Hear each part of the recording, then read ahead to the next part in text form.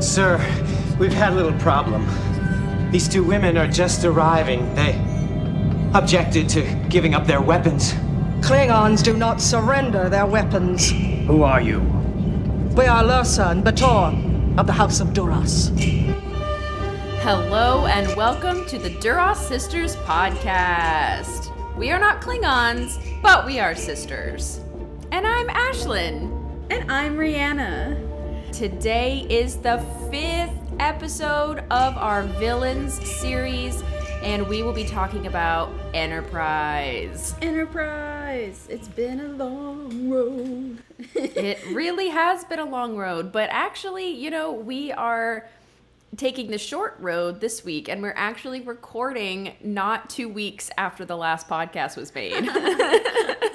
Thank you all for, once again, hanging in. Our lives are a little crazy right now, but they're just, moving right along. I actually have my cat son named Archie here with me today, and he kind of likes to yell and meow a lot, so if you hear him in the pod, there might not be times where we can cut him out because he's very noisy, and he also needs the window open because he's kind of high maintenance, so I appreciate you all just dealing with the background noise. Yeah, and I think every single week we've been saying thanks for hanging in with us, but we really mean it. This summer has been hectic, and, we still want to record this podcast come rain or shine, and I think it's more important that we have these discussions. And if there's like a cat yelling his agreements in the background, I think it'll still be overall a good pod. Yeah, Ashlyn, I tend to agree with that. So I was wondering if you could tell us a little bit about our process of choosing these Enterprise episodes and just how we decided what were the baddest villains in Enterprise. Yeah, so Enterprise is very unique, as have been all the series that we've discussed so far. And the baddies that stuck out to us when we were first thinking about Enterprise, of course, was Shran, because of Jeffrey Combs and how amazing he is. We love talking about him in Deep Space Nine, so of course we have to talk about him here in Enterprise. Also, just thinking about the finale of Enterprise, there's a horrible white supremacist plot that we have to talk about, so, we gotta talk about Paxton, even though we don't want to. And then there's the old favorites that we've talked about in previous villain podcasts, like the Borg actually make a comeback in Enterprise. Section 31 actually makes a comeback, albeit a tiny one. In Enterprise. The Augments and Dr. Soon are also a returning theme in Enterprise. And then, of course, we have two new villains that we're going to be talking about, and that is the Suliban, including Silic, and the Xindi. So I think it's a good balance that the writers of Enterprise decided to obviously introduce some new villains, but it's fun that because Enterprise is a prequel show to the original series and to the rest of Star Trek, that we get the origin of a lot of these other villains, or in some cases, their weird time travel-y counterparts. Yeah, sounds about right. So the episodes that we're going to be covering in this podcast, I'm just going to read them in the order of what we will talk about. I thought that last podcast being organized was a good thing, so I'm going to continue that trend. Yeah. If that's okay with you, Rihanna. That's really great, Ashley. So we're going to start with the Suliban in the episodes Cold Front and Shockwave Part 2. Then we're going to go on to Dr. Soon and the Augments. Spoilers, Dr. Soon does make an appearance. And we're going to talk about them in Borderlands, Cold Station, and the Augments. Then we're going to move on to the Borg and talk about them in Regeneration. And then Paxton in Terra Prime. The Xindi in The Expanse and The Forgotten. And we are going to wrap up this baby with the one and only Shran and the Andorians in The Andorian Incident, Proving Ground, Babel 1, and United. Oh, Ashlyn, I'm so excited to talk about Shran, but before we do that, I have to ask you a very important question. Ashlyn, what Enterprise villain would you run away with if you could run away with an Enterprise villain? Okay, I think I'm going to steal your answer, because to me, there's only one clear answer, and that is Shran. I am running away with that blue skin, and maybe I'm going to have some surgery and become an Andorian. Because I actually really like his antenna, and I know that Star Trek Las Vegas is going on right now, the like ginormous Star Trek Comic-Con, and they're celebrating their 55th anniversary of Star Trek, so I'm very jealous of everyone who's there right now, and I have been seeing so many Andorians in pictures. And so it really makes me want to cosplay as an Andorian next time. And so this just fits right in with my desire. I'm going to run away with Shran. I'm going to become an Andorian. And we're going to just hang out together. That sounds great, Ashlyn. I think that's an excellent choice. Yeah, thank you. So, Rihanna, who are you going to run away with? Well, I want to run away with Shran too, but it sounds like he's taken. So, so I think maybe I'll run away with Degra. He's kind of annoying, but like he's not terrible. He has a lot of remorse, and he works with Archer, and he's not like an insectoid. I don't think I could deal with that, running away with something that's like clicking and spitting. But yeah, I think I could manage running away with Degra because he's like nice, and I know that his future is really bright, and so I know that he starts cool alliances, and him and Archer are sort of fated to be these partners, and I think that that's really cool. And so I'd be like, bro, it sucks that you helped destroy part of Earth. But I think that he's cool, I guess. I don't know. It's hard to choose Enterprise villains who are not Shran. So, but yes, my number one choice is definitely Shran because he's hilarious and amazing. Yeah, I don't disagree with you about Degra. He's definitely a Xindi that I can get behind. Yeah, about one of the only ones. Yeah. And his little monkey friend, but I forgot his name, so. Yeah, the primates. We're going to really dive into the Xindi. Yeah, in like an hour. You want to talk about our friend Silik? Yeah, I guess I do. So we meet the kind of opening villains of Enterprise are the Suliban. And we even see them in the first episode of Enterprise. They are taking orders from Future Man, which is a ghostly figure who is kind of Emperor-esque, where it's a shadowy figure giving instructions to the Suliban. We learn throughout these episodes that this is all because of a temporal Cold War that's going on. So this is when it gets really complicated. And for all of the specific time travel related things, we covered the heck out of this in our time travel series. So if you want a refresher, please go back and listen to that podcast. I think it's called Future Man. So yeah. But anyway, so the Suliban, and Silik specifically, are really benefiting from their relationship with Future Men and these beings from the future because they are getting special body improvements once they complete a mission. So the Future Man's like, Silik, go get me Archer. And then if he can, then he's going to have like better eyesight when he comes back. Yeah. Basically, they get Botox when they complete a mission. So they are all really motivated to help out Future Man. Yeah, Ashlyn, this is interesting that they sort of get incentives in order to complete missions. And it's a good way to control people. It's a good way to ensure that you have loyal subjects when you're giving them gifts of enhancements and stuff. But it also helps Future Man have stronger soldiers every time. And so it sort of mutually benefits them. And so I can see why Silik is so devoted to this guy, because it's like, hey, he's giving me good body parts. Yeah, and Suliban naturally, so like in Archer's time, do not have the ability to turn into a chameleon, right? Like all of this is because they've been benefiting from the Future Men.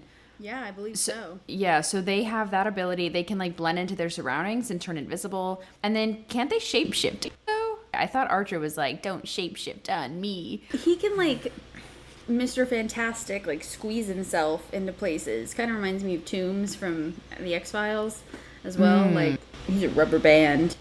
Ah, okay. Got you. Like an octopus. Yeah. That's cool. Yeah, so, I mean, these are really cool tips and tricks for his body. And it makes him hard to kill also. And so the first time that we see Silik interacting with Archer in Broken Bow, and that's kind of like the introduction. And then in Cold Front, that is where we learn about the temporal Cold War, because Daniels is on board, and Silic also joins the crew of the Enterprise because he's trying to capture Daniels, and he's trying to prevent him from accomplishing his mission. You know, maybe he can shapeshift, because he was that weird guy on the transport ship going to look at the nebula with everyone. Yeah, I thought he can shapeshift. It's kind of weird because I feel like they never lay out all the Suliban enhancements or like capabilities, and that sort of makes them a unknown threat in some ways, because you're just learning along the way, oh my god, they're crawling on the ceiling like spiders, and they're disappearing and reappearing and all this stuff, and they can slip through conduits and stuff. So yeah, I think that purposefully the writers are making their powers a little vague, so you're like, whoa, what are the Suliban gonna do next? Never know what crazy stuff they've got up their sleeves. Yeah, and I think this is also to our benefit as watchers, because as hardcore Star Trek fans, we've never heard of the Suliban. And so it's kind of fun to try to figure out, oh, what's his powers in this episode? Yeah.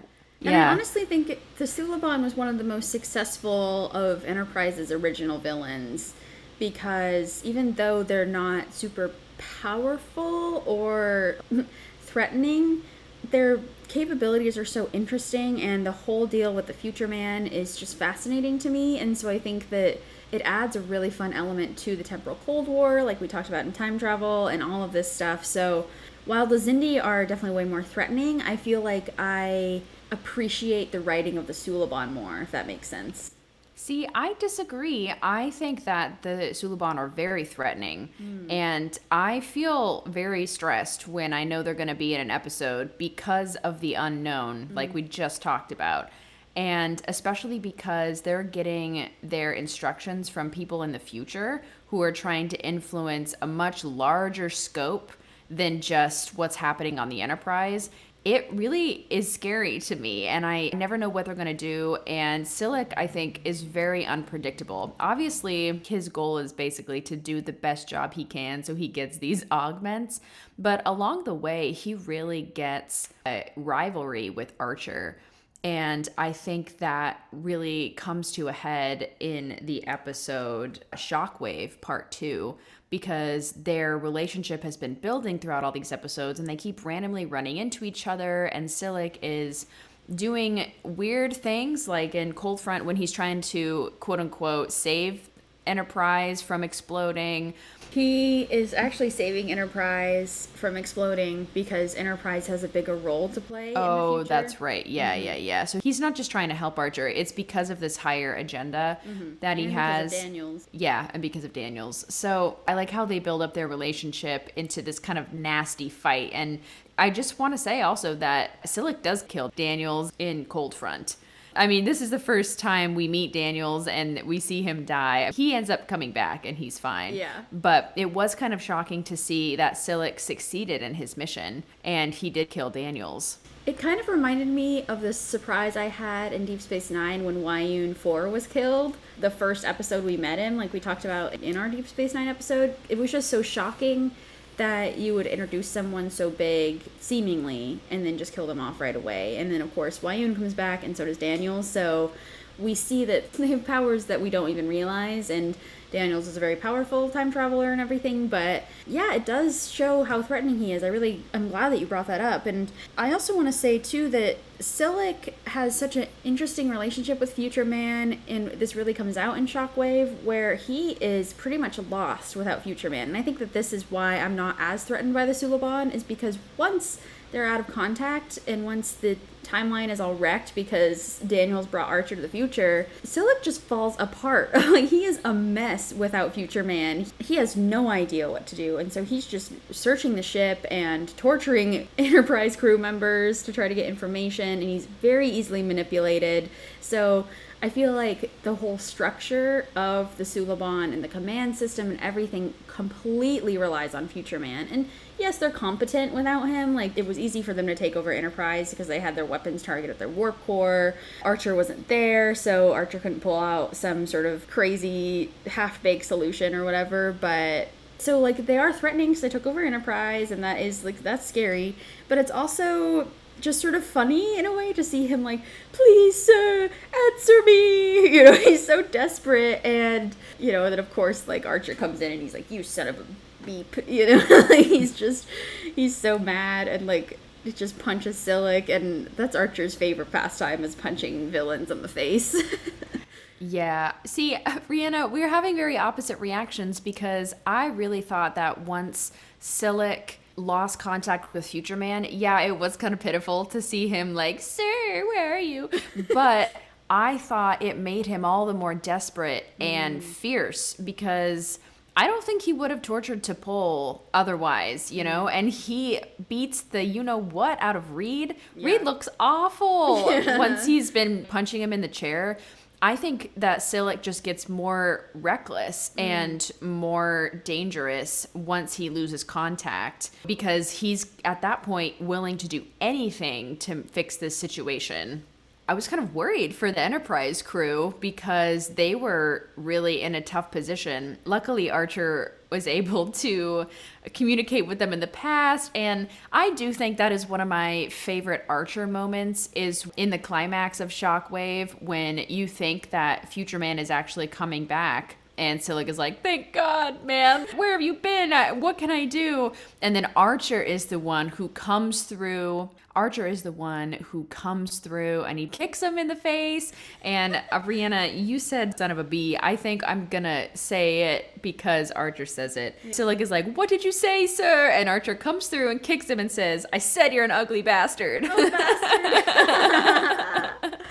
Honestly, that is so funny and so Archer. Like, he literally comes into the past kicking, ready to fight. And it is such a good moment and such a triumph for them. You know, I think that Silic relies too much on Future Man, and I think you're right, seeing him unhinged is a little stressful and threatening. I know we're not talking about these episodes, but I do want to briefly, like, shout out to Silic, because he does end up collaborating and helping Archer before his death, and it's pretty admirable the way he goes out. I'm pretty sure we talked about it in our time travel series, so we won't get too far into it, but he like dies for them, you know? And so it's interesting, because I find that a lot of these Enterprise villains end up teaming up with Archer, and a lot of it's due to these bigger plots and these bigger issues. And I was actually talking to my friend Eli this week, because we watch a lot of anime together, and he was talking about how the archetype of villains, like the best way to do a villain is to start with a small villain who's like a bully or just a jerk or just awful. Someone like Silic, who you're just like, ugh, here he is again. Archer's annoyed. We're like, what's going to happen today? And then you introduce a bigger villain who is way worse, has a higher agenda, has something more dangerous up their sleeve, and suddenly the smaller jerk villain seems like barely a threat and sometimes a friend, you know? And so then you build something bigger, and you're like, wait, then the bigger man wasn't even the biggest threat, you know? And so if you have these plots building on each other, and if you have these dangerous elements continuing to get more dangerous, then that's the best way to do a villain, because you're showing how multifaceted they can be, and how a lot of it does rely on chains of command and rely on these bigger plots. And I feel like that is where the Suliban arc is so successful, and why Silic is a very successful villain, because even though he's annoying and stuff, once we start to team up with him and realize, wow, like this is truly about saving the future. Like this is about ensuring a good future for as many beings as they can, then it really shifts the way that we think about Silic. And I don't know, I think it's just an important thing to remember, especially going into these other villains we're going to talk about.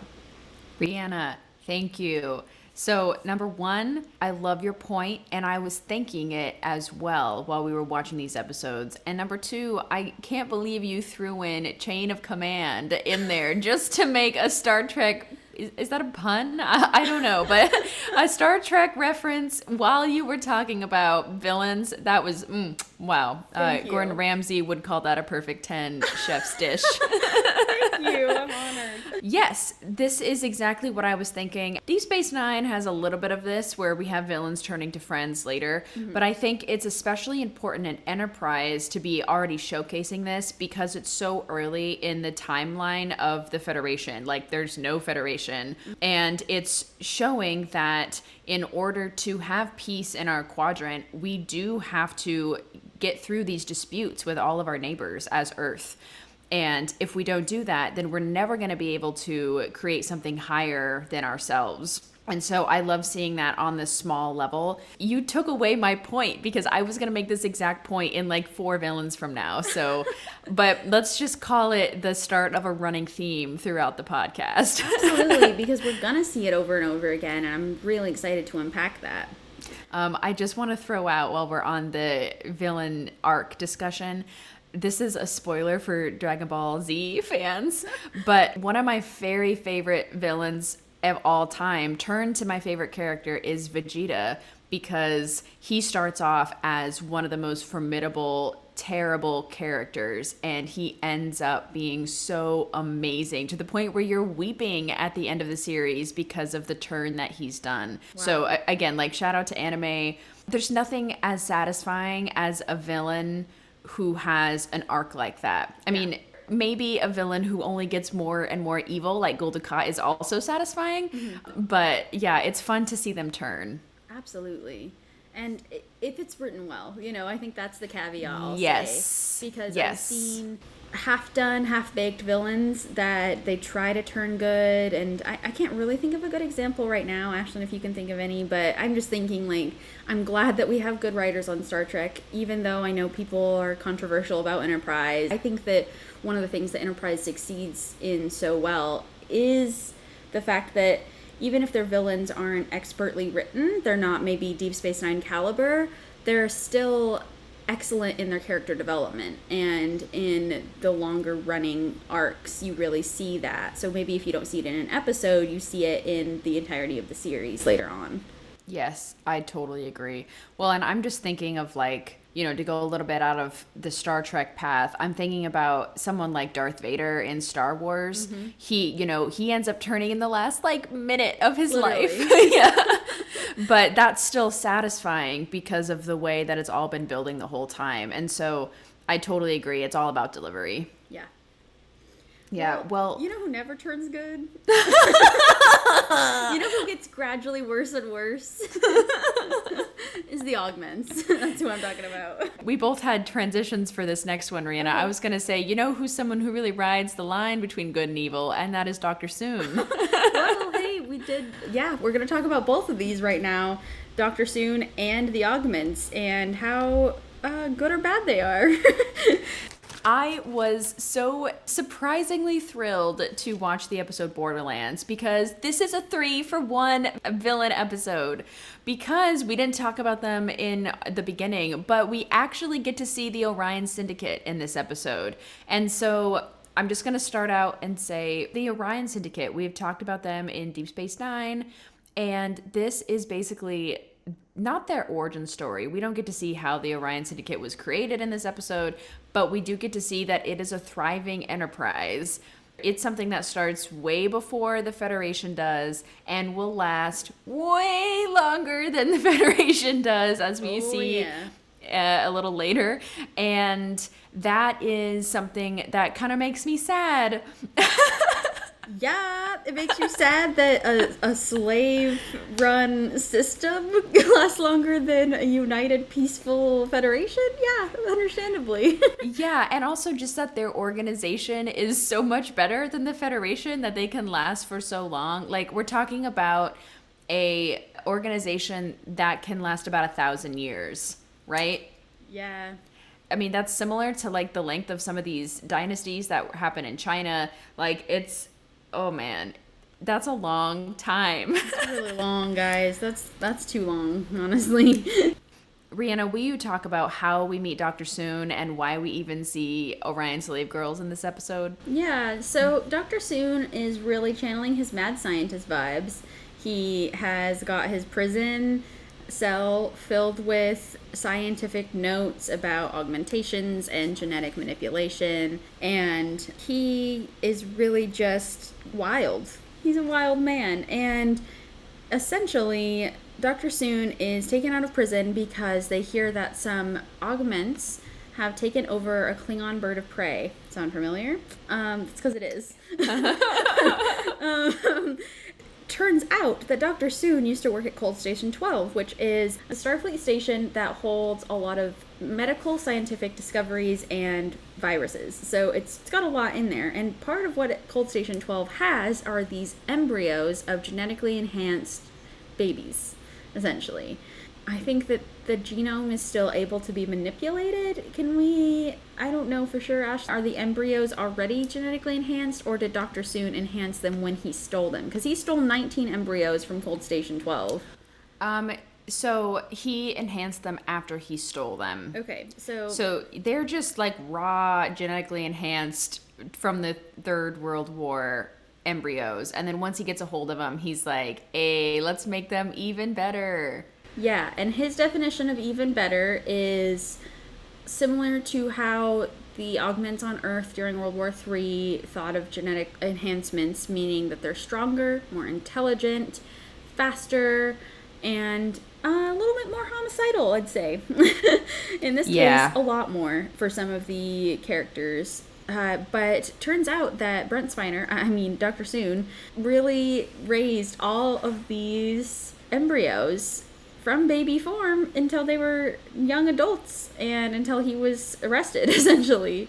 We get a little flashback of him teaching his children things about the world, and it's terrible because he's teaching them about the world, saying that they are better than humanity and really just inflating their egos a lot, as well as teaching them about science and math and all of this stuff. But Ashlyn, because I was watching this with my girlfriend, and she was like, why? Why is he doing this? And I have a couple of ideas. I think that part of it is because he's got the mad scientist aesthetic going on. He wants to see if he can do it, essentially.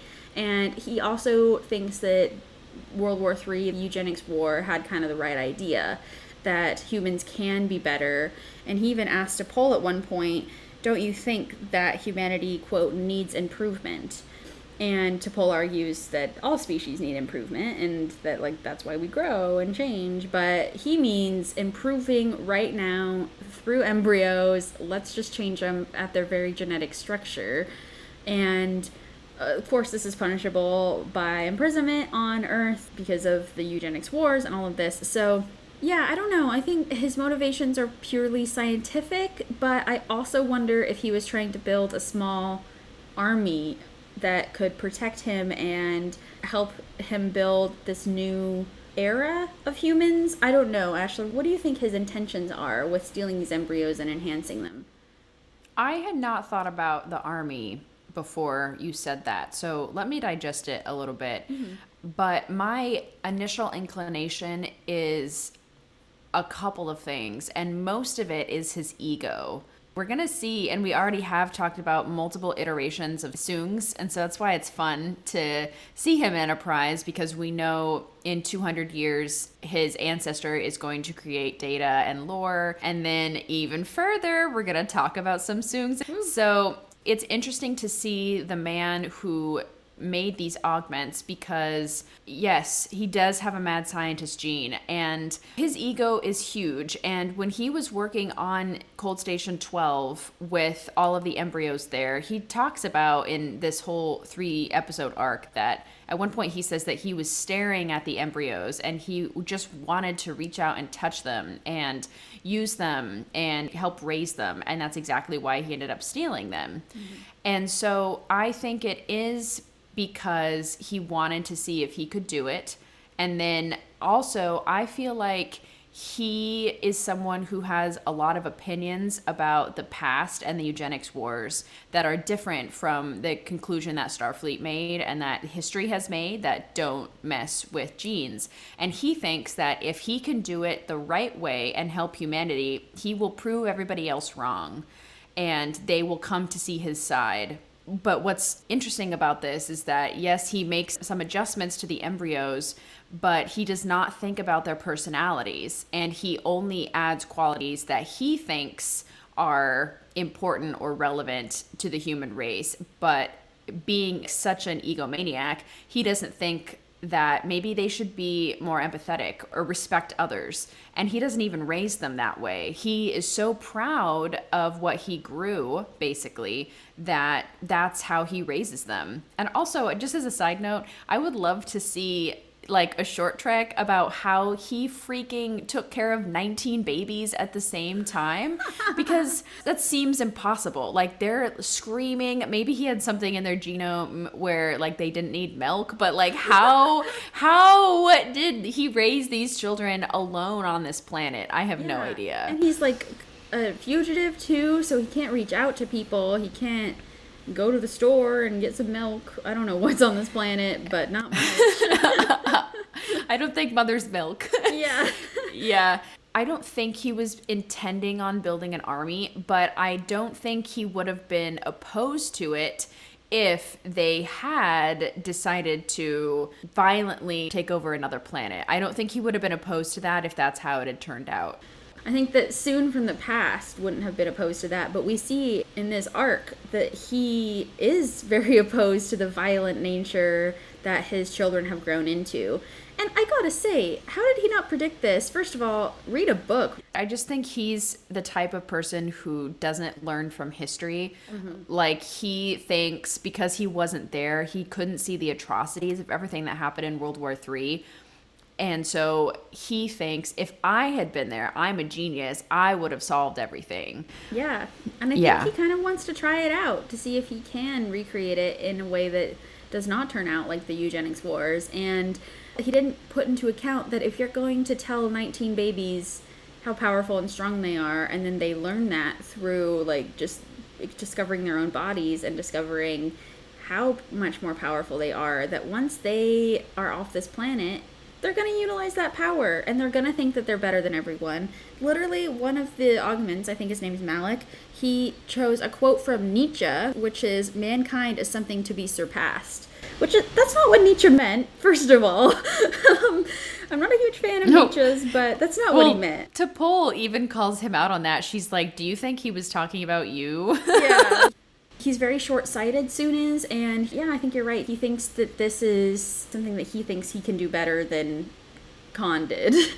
Well, thank you for bringing up Khan, because I was just going to say that none of these augments read the books that their predecessors left for them, because Brent Spiner, I'm just going to call him Brent Spiner, he left all these books for the augments to read, and they clearly didn't read them. Mm-hmm. And then Khan clearly never finished Moby Dick. It's not required reading anymore in the 90s. Actually, it was. I could Yeah, so Khan and these augments, they all think that they're better than what's come before them. And that's a huge trap for them to fall in. And this is their downfall, is that much like Soon, they think that history doesn't matter because I'm better than it.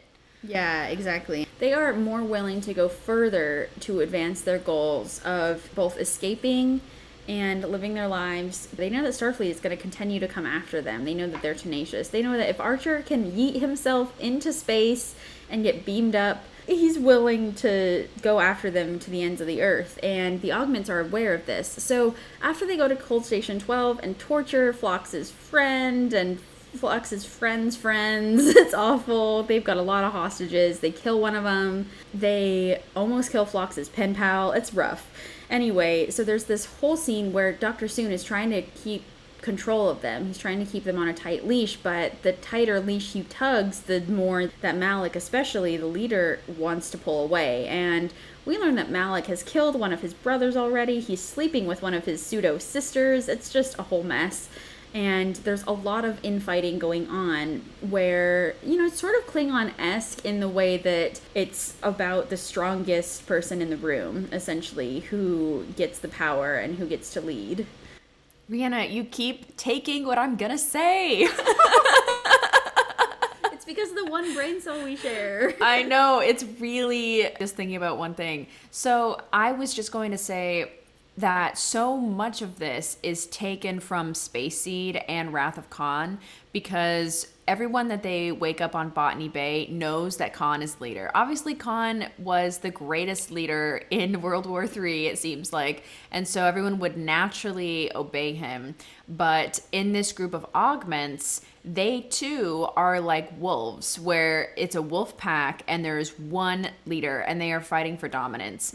And when Soon comes back into the picture, in Malik's eyes, he is not the dominant one because he does not respect intelligence. He only respects strength. And Soon is weak. He's just a human compared to how strong Malik is. And so even though Soon is way stronger and more logical than Malik is, he doesn't care about that. He's just about bloodshed. It seems like there's been a lot of infighting brewing. And then another parallel I want to bring up is that much like Khan and his crew when they were stranded on City Alpha 5, these poor augment children were stranded on this planet once Soon was arrested and also left to their own devices. And so that just doesn't work well. Yeah. So they're isolationists, basically. They have had no other contact. I feel like they would have maybe turned out differently if they had been integrated in school. Like even Archer suggests you guys should go to school. And there is one augment. His name is like... Something dumb. I called him the weakling the whole time, which was pretty mean. Oh, Rihanna. Yeah. That is mean. It was pretty mean. He's a cool guy. He's I feel just like his not genetically enhanced like the others. I feel like his name is something funny like Sticko or something. I can't remember, but there's one cute one who is not enhanced except for his hearing. He was like a failure embryo. Yeah, and so they left him behind. Yeah, and Archer finds him in the episode Cold Station 12. And he's a great guy. It seems like he was able to survive on the planet alone when all the other augments left him, which still shows that he's strong and adaptable. Yeah. And also just not in general, not all of the augments are brutal and bloodthirsty. Yeah, I feel like it's mostly Malik because he kills their former leader. He ends up killing his girlfriend. And he tries to kill Soong. And using a viral agent in the atmosphere, he plots to destroy an entire Klingon colony so that the war with the Klingons can begin between the Klingons and Starfleet. That's pretty dark. Yep. Yeah, and he only wants to start the war so then Starfleet will be too consumed with fighting the Klingons to try to recover the augments. So he's like, oh, well, while they're fighting, we'll slip away, which is just so chaotic that you're willing to have such a destructive result just because you need to escape. That's so brutal. Talk about self-centered. Jeez. Yeah, that's crazy. We totally skipped over the Orion part, so I just want to quickly jump back to Borderlands. Yeah. Because the reason that the Orion Syndicate is even brought up is because the augments in their bird of prey have slipped into a region of space called the Borderlands because it's right between the Klingon Empire and the Orion Syndicate, and it's kind of this dead space where it's extremely dangerous because if you're straggling along, a bird of prey can just kill you, or the Syndicate can grab you and sell you into slavery, which is high-key what happens to T'Pol in this episode, and 9 other crew members of Enterprise. And so already we get to see when they're in the prison that they have the devices in their necks, which is a Orion Syndicate staple. You gotta control your prisoners, put them into cages, and then it's a total slave market. So the master guy holds up whoever is being sold. He gets money for them. It's horrific. It's so awful. And I believe a Tellarite actually bought T'Pol, which is very disturbing. Yeah. It was sad too because the white man didn't make any money and he got beat up because he wasn't worth anything. His name's Jeffrey and he just signed on. And then the Poor first thing that Jeffrey. happens to Jeffrey is he gets sold into slavery. But That's so he awful. gets sold to Archer, so that's good. Yeah. And he gets untagged and he's fine. But poor Jeffrey, he's freaking out. Like, he could not pave the way or put his back into it. Like, he is just... Yeah. Oh my god, nice. That was a great reference. Thank Wow, you. that was advanced. Any Bo Burnham fans out there? Yeah, absolutely. But yeah, so I just want to just shout out that like the Orion Syndicate's bad and it was sad to see. It was really sad to see, and it was also really well done. They made it super scary. They made all the Orions really big, tall, scary dudes. they made them all very daunting, and just the cages themselves, the environment, like it was just awful. But I'm glad that they were able to free, or at least open up the cages and try to free the slaves, so at least they could try to make a run for it. But I don't know where they would go. Anyway, yeah. Archer just sort of left all of them. Yeah. I hope that like he sent some ships later. I don't know. This was literally all of Soon's plot in order to try to escape. He's like, well, if I put them in the path of the Orions, then they'll probably get captured, and then that'll distract them enough for me to try to get away. And he almost does, but Archer's able to snatch him at the last minute, and they make their way to go collect the rest of the augments. This is again why Soong is so similar to his children, because on a smaller scale, he's doing the exact same thing that Malik is trying to do with the Klingons. He's trying to get a whole crew captured and sold into slavery just so he can escape, which is still horrific results for your actions. Yeah, that's pretty messed up. It's not causing a war between two intergalactic species, but it's still pretty bad. Yeah, absolutely. So they actually have a small discussion about Khan, which is really fun. I love the little references they do. Dr. Soon wants the augments to go around and find the other sleeper ships and start waking up other augments, and they all are sort of down for that. But the thing they're not down for is trying to run from the Federation, and that's why Malik is trying to kill all these Klingons.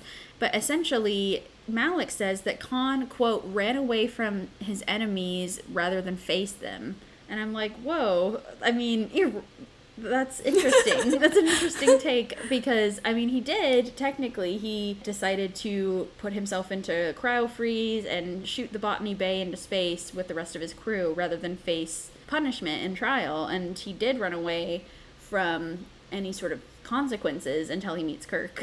So I think that that is fascinating, that take he took of facing the enemies, but then he also is planning to run away in a different way with starting the war with the Klingons and all of this. So I don't know, Malik's motivations are all over the place because they're scrambling, you know, to try to get out of this situation and try to not be on the run any longer. But we learn that Soon wants to grab more embryos and create more babies that now factor in personality. And he says, I want to correct the defect in its genome, saying essentially, I want to take out the murdery part that you guys have. I want to take out the homicidal tendencies and the aggression and everything. And Malik thinks, oh, you want to turn them docile. Like, you want to just make them your pets, essentially. This is an interesting power shift here, because we see him go from, oh, I love you, father, sorry I killed one of your children, I'm so remorseful, blah, blah, blah, even though they're crocodile tears, you know, but then he's truly defying him and tries to put Soon under captivity in his quarters and everything, and so Soon starts to lose the power, but it's only because of Prima, I don't know her name, but the female augment who is sleeping with Malik, she ends up betraying him and letting Soon go and everything, which is great, because that's what ends up getting the rest of the augments captured, but also gets them all killed. It's crazy. None of them make it out of this alive. Nope. Okay, I have a couple of responses to what you said. So I love your point about how Malik is talking about Khan. I thought it was funny that Soon said that the Botany Bay sleeper ship was a myth. It's interesting to me, just as a general observation, that so many things that are true are actually started as myths and no one really believes them. It also makes me think about how so many famous dictators on Earth do have a bunker that you go to because they know at some point they're probably going to fall, or, you know, this might not last forever, so I have a backup plan. And that's exactly what Khan did too. That's because a really good point. Once they start seeing that the tide is shifting, they have to have a backup plan if they want to survive, which none of them did except Khan. So maybe Malik should think about who his heroes are and make them be Khan, because also, so you talked about how Soon is frantically trying to alter the DNA of these other embryos that he stole. And I couldn't help but think about Lore and Data, because when Soon, the next generation, 200 years from now, Soon is creating the androids, the first one he created was Lore, who's a horrible person. Yeah, and very murdery. Yeah, very murdery, very awful, no morals. and he shut him down and created Data, who is a perfect, amazing, lovable friend. Woo. No matter which Soon it is, they cannot do it right the first time because their tendency is towards strength and intelligence and not towards kindness and compassion and like just general observation and goal striving. None of the qualities that make a good person is what Soon thinks about first. And so I just thought it was interesting that he's making the same mistake that his ancestor is going to make later. Thank you for doing that parallel, Ashlyn. I hadn't thought of that. Yeah, I thought it was really interesting too. And I know that Khan was just so epic. So it's just such a shadow that's looming over this 3-parter. And I thought it was really cool to have a callback because when everything is falling apart on the Klingon bird of prey, the ship is destroyed, and we just see Malik, and he looks exactly how Khan looks in Wrath of Khan, where he says barely alive. He doesn't say that line, but I was really expecting him to. Yeah. He looks like a mess. He's like looking at all of his crew members. Everybody's dead, and he's running around the ship. You think he's dead. He has a fake out where he comes back and he's like trying to kill. It's exactly like the ending of Wrath of Khan until, of course, he ends up dying. I thought it was a nice homage, actually, and I feel like sometimes my favorite parts of Enterprise, unfortunately, are when they call back or foreshadow to something that's going to happen in later Star Trek series. But I thought that everything that they did with the augments in this 3-parter was really nice, and I actually enjoyed it, and I enjoyed getting to know the augments even if I knew where they were going to be heading. Yeah, absolutely. Another great homage they have is just a little thing they say. I think it's Soon who says, "We don't want to be commanding a garbage scow." And I was literally like, garbage scow is directly taken from Trouble with Tribbles, and I love that. Yep, directly taken. Fantastic. They really did a great job of incorporating more of the eugenics war in the history, because we talk about this all the time, that this is a point in Star Trek history that is often neglected and not discussed or brushed over, because Khan is such this big figure that the war itself is more overshadowed by the fact that Khan is just so notorious and nefarious. So I'm really, really glad they did this. It's fantastic. Yes. Now, before we finish talking about our World War III era beings, I just want to make a shout out to Speedy and Rogue on Instagram, because they messaged us about our Deep Space Nine villain podcast, because we were just wondering why the Jem'Hadar are addicted to drugs, and maybe it was a reference to something that had happened in Earth's past, but we didn't know, and we didn't really want to know. Yeah. I mean, no, but we did, and we said please shout out if we have any corrections, and so we do have a correction. I did not know this, but apparently amphetamine was famously used to enhance soldier performance in almost every country in World War II, especially the US and Japan. And I am very sad about this, but yeah, so this was heartbreaking and it was a part of history I did not know, but it totally makes sense now that the Earth would be awful. So yeah. Speedy and Rogue, Speedy and Rogue for telling us about this and informing us, because it's important to know this stuff because it's often not discussed. Apparently, I mean, I never learned that in any of my history classes.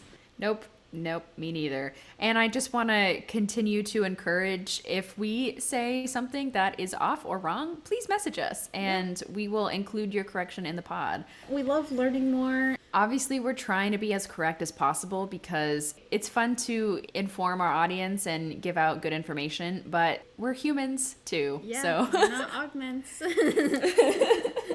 Okay, well, that was actually really fun. I'm so glad we got to have that discussion. That was a lovely 3-for-1 I agree. area. Such a good time. So let's go to another villain that we have really thoroughly discussed, and it's not over. Let's talk about the Borg. It's not over, folks. Yeah. I don't know if it'll ever be over, which is kind of amazing. So, Ashlyn, I read a little article, I think it was on Screen Rant, about Star Trek Enterprise's best and worst villains. And they mean best as in they're written well, they're done well, versus worst, they're not written well, not done well. And unfortunately, the Borg in this section in the episode Regeneration was under the category of not done well. And I'm curious what your opinions are on their portrayal of the Borg and on the success of this episode based on other Borg encounters we've seen in past villain episodes. So I don't really like Screen Rant's decision to say that it was a bad portrayal, because I think anytime I see the Borg, my blood is frozen and my hands are shaking and I'm like shallow breathing because I am very scared of the Borg.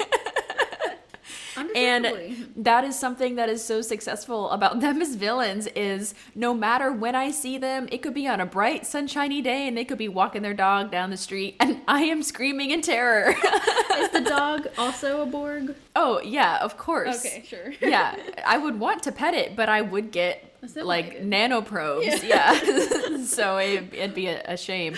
So when this episode starts and we see these scientists digging in the ice and it turns out that they see a Borg, oh man, I got very scared.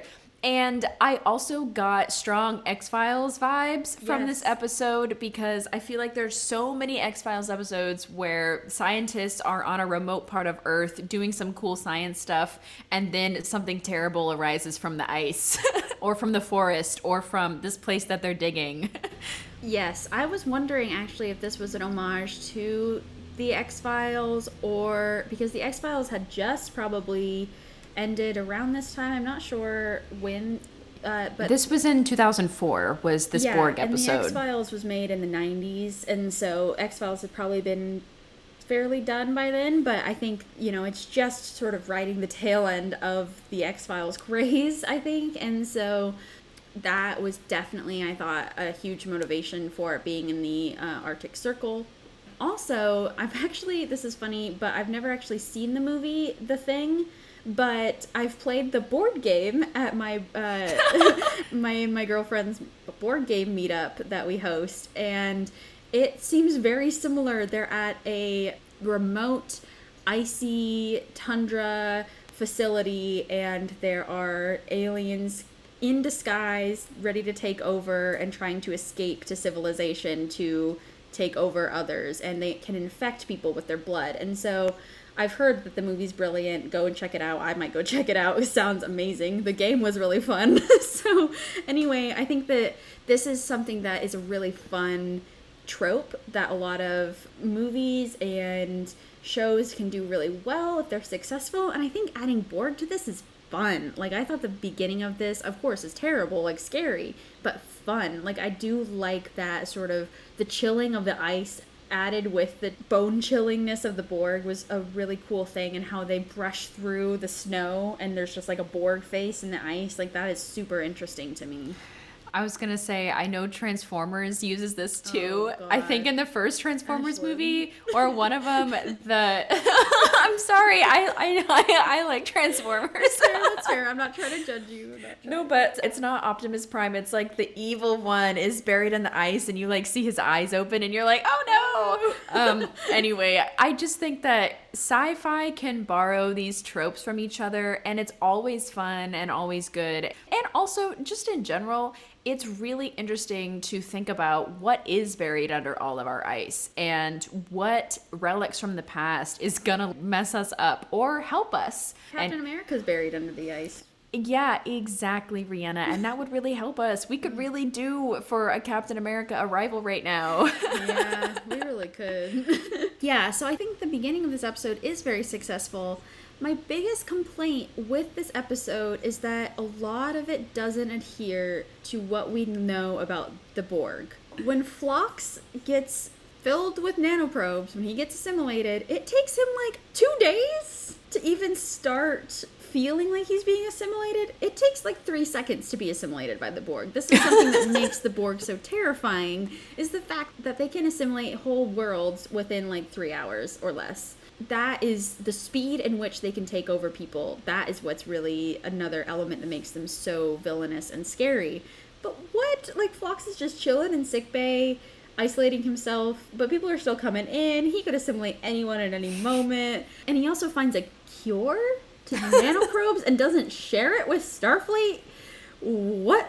So sorry, I get a little bit mad about that kind of stuff because Enterprise is a little bit notorious for breaking canon or rewriting canon, shall I say. So I don't know. I'm wondering maybe they're slow acting Borg. Like maybe this is maybe their technology. I don't know. I actually don't have an explanation. So, yeah, I was thinking this too. And what makes this even more damning and harder to swallow is, of course, these Borg are not relics from the Ice Age or anything like that. These Borg fell to Earth in the movie First Contact when Picard went back in time to stop the Borg from taking over Earth. And then the Borg, it was a sphere that went back, right? Or was it a cube? It was a sphere, yeah.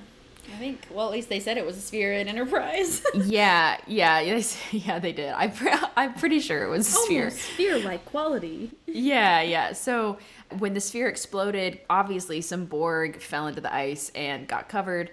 So what makes this even worse is that these are 24th century Borg assimilating 22nd century people. So that means that the Borg technology is like 200 years more advanced than if they had encountered the Borg right now in the 22nd century. I mean, Phlox should be a drone. And so should all of Enterprise, to be frank. Absolutely. But Hoshi went in there right after he got assimilated. I was like, how you feeling, Doc? I'm like, are you kidding me? Like, it just cracks me up because I think that Phlox got the sort of main character protection treatment. You know, all the main characters. Plot armor. Yeah, plot armor, exactly. Well, so the only thing I could think about is perhaps, and Phlox does say this in the episode, maybe the Borg in the 24th century, this is a huge reach, Rihanna, so you can slap me, but maybe in the 24th century, the Borg Queen and everybody else, none of the Borgs had ever encountered a Denobulan. Ever. You know? And so they never learned how to assimilate them. And so maybe the Denobulans have a really strong immune system, because that's what Phlox says, is that the nanoprobes are having trouble with my system. And we know that Denobulans, yeah, they have a different system. Wow. And we never see a Denobulan in TNG, That's true. DS9, Voyager. Like, we've never met one before Enterprise. Well, and he says in the Augments episode that Denobulans have been using genetic modifications for 2 centuries, and none of them got murdery. So perhaps it is a result of their genetic modifications that Phlox is able to assimilate it slower. I don't know.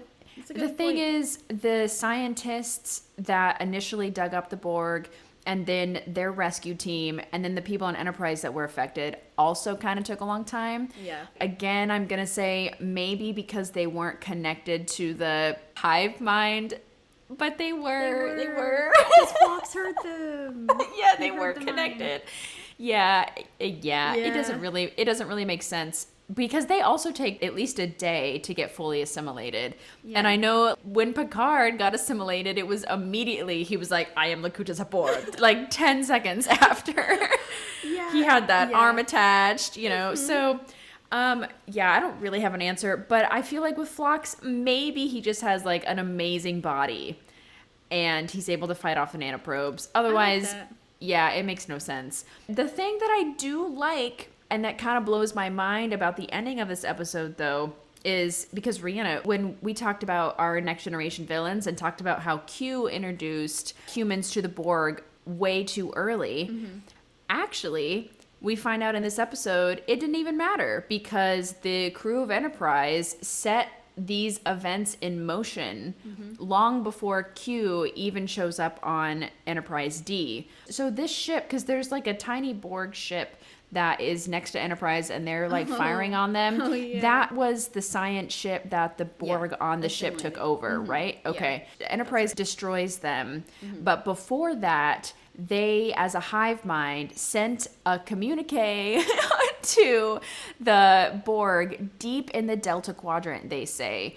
And that is what triggers the Borg, because now they know the coordinates of Earth, and they say, hey, these humans almost destroyed us, so get to it, guys. Yeah. And so that is probably what sets the Borg's look onto the Alpha Quadrant. And so what's so amazing about this, as Guinan says, full circle, if the Enterprise D had not gone back in time to stop the Borg would have assimilated Earth and it would have all been over. But then also they wouldn't have ever gotten the Borg there in the first place to attract the Borg from the Delta Quadrant to come to Earth. Whoa. So this is now a paradox that will forever happen in Star Trek, and it's just destiny that the Borg and the humans are going to be arch enemies forever, maybe until Picard. Yeah. But anyway, at least right now. And so that was really kind of awesome to me. So yeah, they broke some continuity. They messed up the Borg in this episode, but I thought that ending was really cool. I agree. I think the best parts of the episode were the first parts and the last parts, because they set up and sent off the Borg in such a stylish fashion. And I was just like, whoa. When Phlox was saying that he heard this numeric sequence over and over again and that they were the frequencies to Earth, you know, and they said, well, from the Delta Quadrant, it'll take them about 200 years to get here, which is right around the time of Next Generation. And you know what also scares me about this possibility is that maybe the Borg never would have even left the Delta Quadrant if Probably this had happened. And maybe they never would have expanded. I know as a species, that's kind of their thing, is to like continue assimilating, and they don't have babies by reproduction. They just grab beings and turn them into Borgs. But I think maybe they never would have reached the Alpha Quadrant, or they might not have aggressively started going this direction if it wasn't for Enterprise and high key Enterprise D. Yeah, they are colonizers, so like maybe, but such a good point, Ashlyn. But you know who is a colonizer? Okay, yeah, what's this? Give me this transition. You know who is a colonizer, and you know who wants to expand the desire for perfection in humanity? Who? Paxton. You know what? I really want to curse right now, like desperately, because he's the worst, and he's a literal neo-Nazi, and I hate it. I hate it here. So, we're talking about the episode Terra Prime. This is the second to last episode. I like to call it the finale because I hate the Enterprise finale. I told my girlfriend, I'm like, that's it. That's the show. She's like, we watched the finale? I was like, not really, but we did. Yeah, Rhianna and I, we did briefly, like for 10 seconds, talk about, well, are we going to have to talk about the finale for our villain series? And then we were remembering the finale and we were like, no. Yeah, I looked up the plot thread of the finale for about 2 seconds and almost puked. So we said, we want to enjoy ourselves here, and I knew I would not if we talked about the finale of Enterprise. So we're talking about the absolutely devastating episode that breaks hearts. Ashlyn, Paxton is just about as bad as the Borg, in my opinion. Yeah, he doesn't inspire the same terror when you look at him, but when you start hearing what he's talking about, I also want to run away in fear. Okay, so Ashlyn, this is absolutely wild because we talked about Star Trek Into Darkness in our villain episode of the original series, and Peter Weller is back again as another notorious villain. He is playing Paxton this time. Last time he was playing Admiral Marcus, and he does villains well. I have to really shout him out because this guy is scary. And you're right, he doesn't inspire the same fear as the Borg, but the way he talks, the sort of monotone, there's something about him that makes me feel, and maybe of course it's the writing, you know, because he's literally writing about how like I'm gonna kill all non-humans. He just does a really good job at playing villains, and we see this in Into Darkness, how we talked about how Admiral Marcus is really a bigger villain than Khan, but not, you know, sort of this weird dichotomy that he plays in Into Darkness. Yeah, and Rhianna, you blew my mind because the whole time I was watching Terra Prime, I was like, who is this guy? I know him from something else. So thank you, because you really helped me out there. Yeah, I didn't even realize until I heard his voice, and I was like, why am I thinking about Khan, like Benedict Cumberbatch right now? Like, oh, that's why. Yeah, so during this whole Terra Prime situation, when Paxton gives the aliens a day to get off Earth, all of this stuff, Reed gets in contact with his old Section 31 informant, and turns out that Reed was a part of Section 31 before he joined Starfleet. And this is shocking. I mean, we hear a little bit about the Section 31 involvement in Enterprise. It's definitely a part of the show, but it's very on the DL. Very much like a lot of Star Trek shows, but more so here we only get glimpses and snippets of them. And here we see that Malcolm is contacting his Section 31 guy again. He contacted him when Phlox was kidnapped, so he comes to him in times of great need when he needs covert information he knows he can't get from Starfleet, but he knows he can get from Section 31, because they have eyes and ears everywhere, and they have different ways of surveilling people that aren't quite legal. And so he knows he can get more information. And this is obviously a good thing for the situation, but it makes me wonder so much about Reed, and it really adds a depth to his character that I wasn't expecting when coming into the show. I was like, oh, Reed's just the guy who loves weapons, and his family was naval officers. Like, that's pretty much his character traits, and that he loves pineapple cake or whatever. But I think that, like, it's a really cool addition, something that makes him a lot more mysterious and adds a lot of intrigue to him and to this guy who is his informant. He is sort of your typical guy in a trench coat in a back alley under one spotlight being like, hello, I'm here. Very Deep Throat from the X-Files. Very, I'll appear when you need me and give you some cool information and then slink off into the night kind of person. Yes. And because we never truly get an origin story of Section 31, it does make me think that perhaps the world government at the time on Earth already had Section 31 existing and functioning independently. You know, like all governments have a shadow agency that does the hard things that are more covert. And so it makes me think that along with whatever world government was happening, maybe even preceding Starfleet, that Section 31 was operating maybe under a different name, but Section 31 does indeed stay and begin to take orders from Starfleet and not take orders from Starfleet. And then when the Federation is created, they're just going to keep on going along with the future. So I thought it was interesting to know that Section 31 is not necessarily a Federation thing. It existed long before. Yeah, I think it birthed the same time that Starfleet did, because I think that the higher-ups realized the need for a government Black Ops organization like this. It's really interesting to watch because Harris is Malcolm's contact. It's cool because at the end of this interaction with them in Terra Prime, he says, you've changed so much, like, looks like the student has become the teacher. And Malcolm's like, I hope this is the last time I see you. And he's like, well, you can always come back to us. You know, he's like, you were a great agent, so please come back anytime. And Malcolm's like, I'm done with that life. This is just a fun, exciting glimpse we get into Section 31 again. And I'm really glad that they brought them up in Enterprise, because we have to see that they've been here since the beginning, as well as Starfleet has. Yeah, I agree. It's super cool. Yeah, so this is a disturbing episode for me. You know, we talked about in the Deep Space Nine podcast that seeing the bombing at the school on Deep Space Nine was really disturbing because of recent events.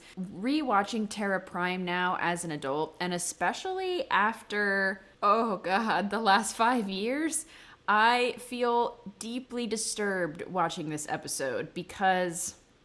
And I'm about to get political, so just get ready. You know, we try to be very open-minded on this podcast, but like, I have to speak my truth. So the brilliance of this episode is that right when Starfleet is about to create the most important, impactful, peaceful solution in the quadrant to unite Vulcans, Andorians, Tellarites. The gang's all here. Yeah, and they all want to become part of something bigger than themselves to have peace in the galaxy. And when you watch original series, TNG, DS9, all of it, you think humans are perfect. This is great. We are at a point in our lives where humans are perfect. And I love this. But this is not the case. And in Terra Prime, we see that racism once again rears its ugly head right when we're at the precipice of something so great.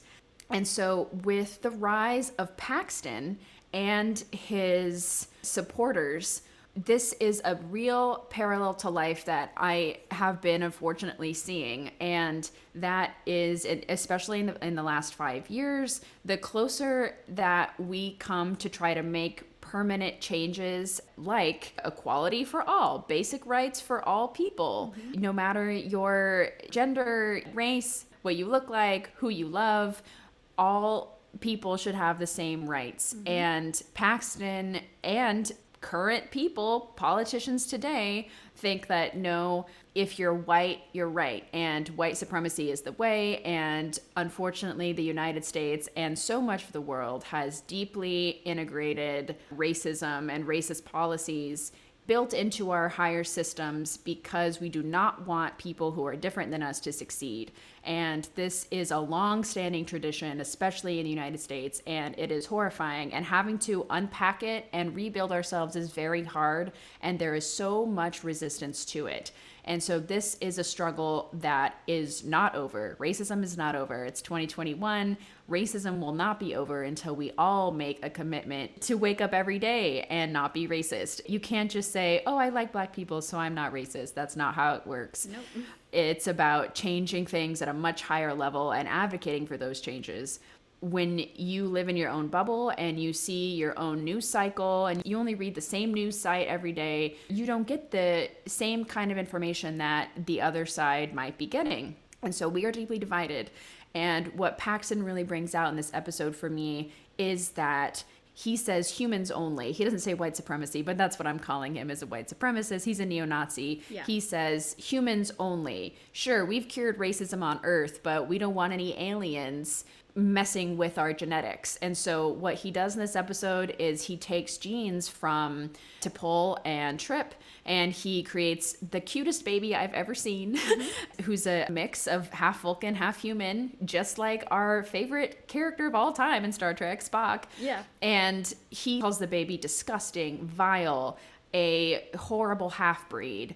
And he is so afraid of mixing genes that he is willing to kill everyone who's different from him. And it is just really awful to see, because it reminds me, I think when I was younger, I really thought that we were much closer to equality than we were in the 60s, and that, oh, things are pretty much fixed now and we're all good. But then with the 2016 election and then again the 2020 election, seeing the amount of people that voted to basically maintain the status quo and to not fight for change and equality, it was deeply disturbing to me to see in 2017 Nazis march in the street of Virginia. So this episode also reminds us that even if we are literally weeks away from creating a fantastic peacekeeping armada, there are still going to be people that are fighting for their lives to keep the status quo, and they will do anything not to change. Sorry, absolutely. I just had to rant.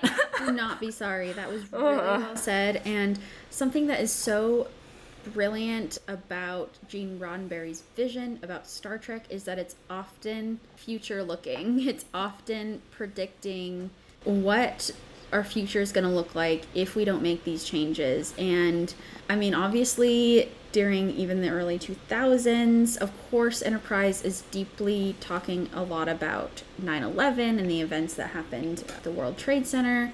But I also think that they're reaching these different levels of discussions that a lot of other shows are not willing to make. And I think that this is something that we have to remember about Star Trek, and something that I love so dearly about it is that it will make you face the hard topics of life in a way that feels like you're still watching an enjoyable show. You know, it does this so well. I just really want to applaud Enterprise and the writers for taking this step and for talking about this, because, I mean, so many people connect through Star Trek. So many people, I met so many of my good friends in my Star Trek meetup group because we all love the show and we all care about its meaning and what it can do for our lives and how it can enrich us. And I think that fiction is such a good platform to discuss issues like this, and to put it into this fictional character like Paxton is important because it does show the wider problems in America and in the world. And I think it's really telling. Like you said, Ashlyn, it did remind me a lot of 2016 election in the US, when the Vulcan ambassador turns to one of the Starfleet admirals and says the fact that Paxton has so much support and that people are already protesting outside of the Andorian embassy and the Vulcan embassy and there are riots in the streets mean that this is a higher issue that the Vulcan ambassador is frankly appalled by, understandably, saying this is not one man, one fanatic trying to tear down a system. This is a deeper issue that stems from a lot more support than there should be for this. And so, yeah, this is what makes this episode and what makes Paxton such a formidable opponent. It just makes me so furious because, like... I know, I'm, like, shaking. Yeah. Because it's just the same stuff over and over again. It's the inability to accept other people of different cultures and backgrounds and identities and races. And I think that the fact that Paxton says that he will give safe passage to all aliens leaving Earth for one day before he starts murdering people, you know, that's sort of his, I'll give you this grace. As long as you get out of here and go back to where you came from, we'll be fine and I won't kill anyone.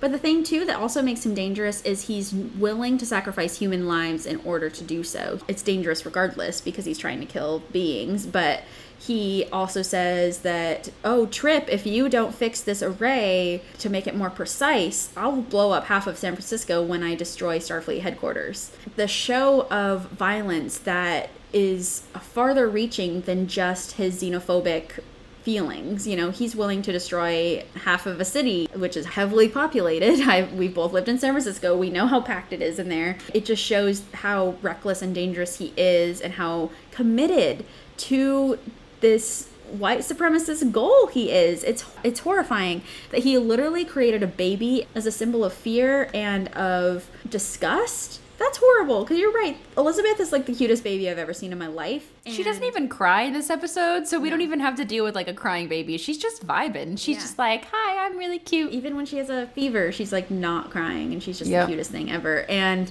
who makes a baby out to be this horrible thing? Like, that's just awful. You suck if that's your goal in life. Rhianna, you brought up a good point about how the Vulcan ambassador is very confused and angry that Paxton has so much support.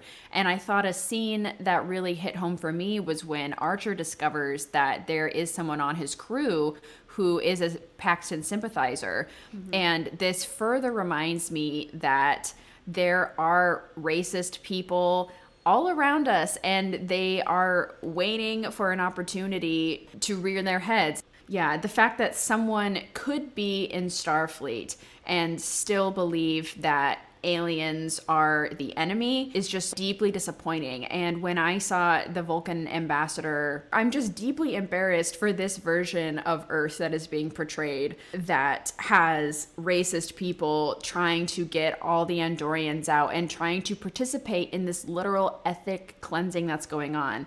And I wish I could say that I was surprised, but after seeing the events of everything happening, after watching the Capitol be attacked in January, I am no longer surprised that there are people all around us who are so afraid of change that they are willing to hurt other people to prevent it from happening. And so it's just so hurtful to see that there's someone on the crew of the Enterprise, which is supposed to be such a historic ship, that has these prejudices, and he ends up taking his own life when everything is turning. And again, Paxton sees the end of his reign is near, so all of his supporters begin to fold. I was just so deeply embarrassed in this episode, and it just reminds me to work harder in my own life, to talk to people and to try to understand why do you feel this way. And also, there's a scene where Trip is talking to a guard while Trip is trying to fix the array, and he's like, so why are you so racist? You know, why are you so xenophobic? And have you ever actually talked to a Vulcan, and did they rub you the wrong way? And the guy's like, no, I've never met one. And he's like, oh, well, I think if you actually like interacted with some people, if you had exposure to beings that were different from you, you might realize we're actually one and the same. And that, you know, just like what you were saying, Rihanna, that's what's so wonderful about Star Trek. And Gene, rest in peace, that was his goal, is to create this idyllic version of the future where we all have tolerance and patience and love for each other. And so it is so risky and hurts me to see this happening in Star Trek, which is something that I love and have such a like pedestal for, but it's absolutely realistic. Yeah, and I think that Deep Space Nine turned the tide. I mean, Next Generation and original series had some phenomenal episodes that really address a lot of issues in our world, our modern world.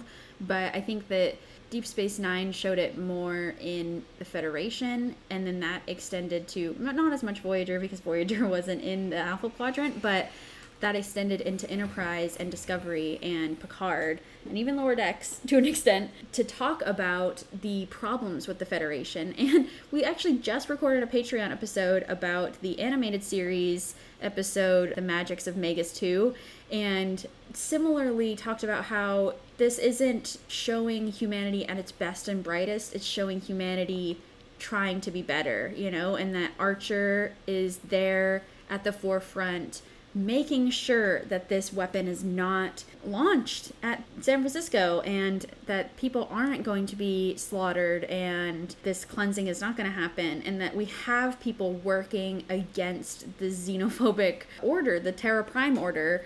And I think it's good to show both sides, you know, and so impressive that a mere few days after this event that they're still able to come together. And I actually really liked Archer's speech, you know, where he talks about the founding of the Federation and what it stands for. You know, I mean, I think that it does tie a nice bow around it, which can sometimes be problematic because obviously that doesn't mean that racism or xenophobia is just gone from the Federation or from that time and Earth. But I think that because we know that original series is going to follow this, technically we know Discovery is going to follow this, and we know that original series will follow soon after, all of this stuff, Strange New Worlds is going to follow it, that they do a good job at continuing to discuss the cracks in Starfleet, in the Federation, and in humanity, but also show the advances. You know, it's a good line that, like we said, Gene's vision was trying to straddle of a beautiful future, but also filled with problems that can be overcome if we work together, about how our actions are impacting other people. And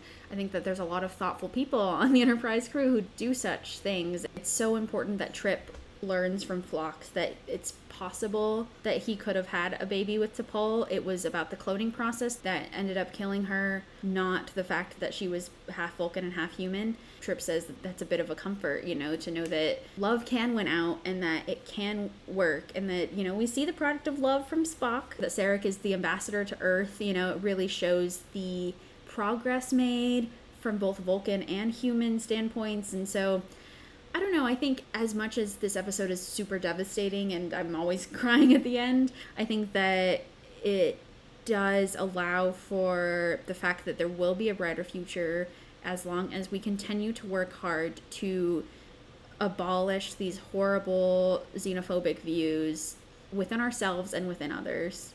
Yeah, Paxton continued to say throughout the episode, what's going to happen in 200 years or 1,000 years? Will there not even be a human race anymore? Will we be some like crazy crossbreed of things? And my answer to that is like, who cares? Who cares? Like, if we are more evolved and are not pure humans, but we're like a better version of ourselves, then who cares? Like, what matters to me is that we are still respectful and loving and have open minds to others. Absolutely. And that we're overall a friendly species to me. If we're not like bombing each other, destroying our planets, then I'm happy, you know. It doesn't matter what we look like. So to Paxton, I say F you 1,000 times. Mm-hmm. And I really learned from this episode that the real villain is not Paxton. The real villain is xenophobia.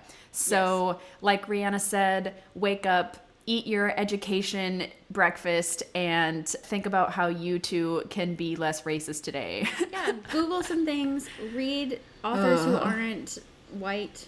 Maybe don't ask your one black friend for help. No, please don't. Google things instead.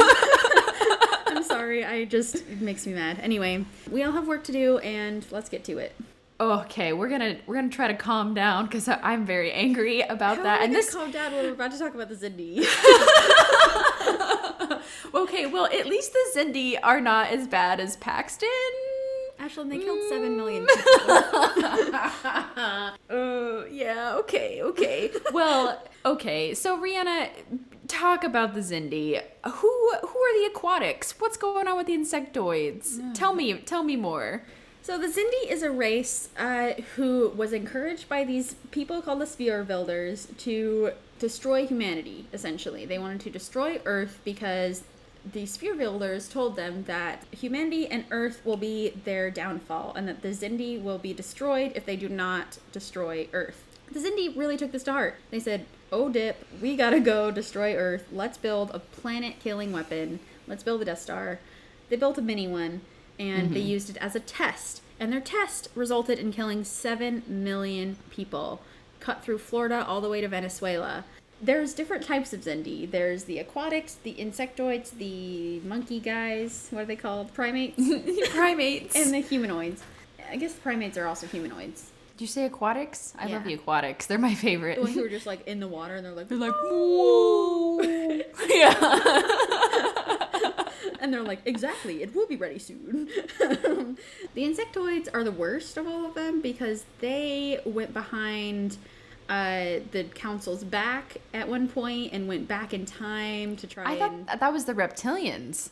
Bro, I forgot about the reptilians. Yeah, no, I think the reptilians are the worst because they're snakes. Yeah, they're little snakes. Good one. Yeah, the reptilians went back in time then. And they were like, you know what? We're going to try to destroy humanity before they even know it. And we talked about that one in the time travel, so... Yeah. But anyway, this council is put together of all the different types of Zindi in order to be like, how do we destroy Earth? And so, like I said, they do this practice run where they kill 7 million people, including Tripp's sister, Elizabeth, which is tragic and horrible. And Tripp should not have been sent on a mission after that. He's definitely emotionally compromised. Yep. Anywho, the Sphere Builders have manipulated the Zindi since day one, and it is only because of Daniels that Archer is able to be sent into the future and to learn the truth that, wait, him and Degra are actually good friends. And they actually, it turns out, the Zindi will not be destroyed if humanity is destroyed. The Sphere Builders just wanted to destroy humanity because, you know? They just don't like them. Okay. No, because I think the Federation is a threat to their way of life. Oh, well, and the Sphere Builders are from a different dimension. So Yeah. this This is a good point. Yeah. So the Sphere Builders made the space more compatible for them by building these spheres. And so they have like a different atmosphere probably inside or whatever. As far as I know, we don't really get a ton from the Sphere Builders besides the fact that like they want to be in this space instead of their other dimension space. Yes, that is what I get from them too. I also, just a kind of general observation, taking it back a little bit, I think it's a very interesting idea that the writers introduce in Enterprise and with the characters of the Zindi, because they're basically from a planet where every type of life form developed equally and with the same amount of brain power. So, like, on Earth, the examples are basically like, what if we had whales that were intelligent as us? And actually, octopi are extremely intelligent. They just can't like talk like us. I don't think they have like senators, but you know, but they're very intelligent. Yeah. This is what happened on the Zindi homeworld, is all of their types of species just evolved at the same rate. And so I think that's really cool. And it also creates a really interesting power dynamic because, I mean, as humans, like we just talked about, we have enough issues getting over race just because like our skin is different colors. And so I imagine it would be a really interesting and maybe difficult place to live if there was prejudice against the reptiles versus the insectoids versus the aquatics, you know. So it makes sense why there's a high council, so every species is fairly represented. But I feel like that just has a very complicated political system on the homeworld. Yeah, it makes me wonder how they evolved and like how much time it took for them to all be accustomed to each other and be on the same level. Partially, I think they, at least at first, all get along so well is because they have this united enemy of humanity. And they have the sphere builders telling them, hey, this is your enemy, do it. But then, once Archer is able to get through to Degra and the other monkey guy, 2 of the council members, that's a big deal. And that starts to create the factions and the breaking up of the Xindi. And so I think that it's interesting because it does seem like a shaky foundation. The only real motivation of staying together is the fact of humanity is a threat. And so it can crumble easily, and we see that it does with Archer's influence. Yeah. In the episode Forgotten, we really see that Archer has Degra aboard and one of the primates, and they're going around Enterprise basically showing them proof that everything that they're doing is wrong and they should not trust the sphere builders. And it's like 3 types of evidence. And Degra is pretty convinced afterwards, but the primate, I think he's also convinced, but he knows the reptilians and the rest of the council are not going to be on board with this. They need even more proof. We need to talk to Daniels or something. It's interesting to see their different levels of suspicion. And then also at the end of the episode, basically the reptiles are firing on Enterprise, and Degra has to make a choice in that moment, and he chooses to fire upon his own species. And this is really hard for him, but he has no choice because the reptilians, they're going to try to destroy Enterprise unless Degra knows exactly where to hit them, which is what happens. And I thought that was absolutely a turning point for the Xindi, and especially for Degra. Like Rihanna said, Archer and Degra are going to have this long and flourishing relationship in the future, which we never see on screen, but in terms of peacekeeping. And so I think he's a really important character, and he's another one who does go from enemies to friends throughout the seasons of Enterprise. Yeah, and he not only attacks the reptilian ship, he destroys it. Boom. And he said, well, they would have brought back the information of our treachery to the council, and it would have been a disaster. So he makes that sacrifice, and it's a big one. That's huge. So this is another instance where we see that the bigger issue here is the fight for the future and the Daniel struggle versus the sphere builders and all of this going on, and that the Xindi are truly pawns. But at the beginning, when we see them destroy a part of Earth, I'm fully convinced that they are the worst villains out there. And then by the end, I'm like, oh, they're just the Xindi. I mean, they suck and I hate them, but I don't hate Degra, and I would run away with them, so it's not all that bad. Yeah, exactly. I thought the addition of the Xindi into Enterprise was really cool and interesting, and another species that I feel like I wish had been more fleshed out. And maybe, who knows, maybe in Lower Decks we're going to get some more Xindi interactions, because they're part of the Federation going forward. So yeah, and they are discussed briefly in a couple series, like Discovery, but yeah, that's about it. Well, someone that unfortunately is not ever discussed again outside of Enterprise is Shran, which is a crime. It is a crime. I think that this is Jeffrey Combs' greatest character. What do you think? Yes. Yeah, we've talked so much on the Duras Sisters podcast about how much we love Jeffrey Combs. We should probably change our name to the Jeffrey Combs podcast, I think, because he is amazing. And I think maybe Shran is my favorite Jeffrey Combs portrayal, because we get to see him act so many different emotions as this angry and amazing Andorian. Yeah. Yep. Yeah, and I wish we could watch every Shran episode. We wanted to just go through and watch every one, but obviously we didn't want to make this just a Shran podcast as much as that would be fun. So the episodes we're focusing on, I think, are super important to his character development. So of course we start out with the Enterprise incident, the Andorian incident, because this is his introduction, and he's a pretty bad dude in the beginning. He has held hostage a group of Vulcan monks in a monastery at a colony near Vulcan. And so his introduction makes him feel very malevolent, and he's very snide. He's the leader. He is very distrustful of Vulcans, and I think we come from a place of bias with the Vulcans. And so this is a really fun and interesting episode because in my eyes, Vulcans can do no wrong. And this is where the problem stems. And what I enjoy so much about Enterprise is that it challenges my ideas about Vulcans. And I guess it's not true. A lot of Vulcans can do wrong, and I don't like how they treated Spock. So I'll amend that a little. But I love Vulcan culture. They're my favorite species on Star Trek. I think that I hold them in a high regard. And when I see this random Andorian coming in, holding people hostage, talking bad things about the Vulcans, I'm immediately, like, my hackles are raised. And I'm like, why are you here? Like, you're destroying this monastery. Like, this is really just bad news.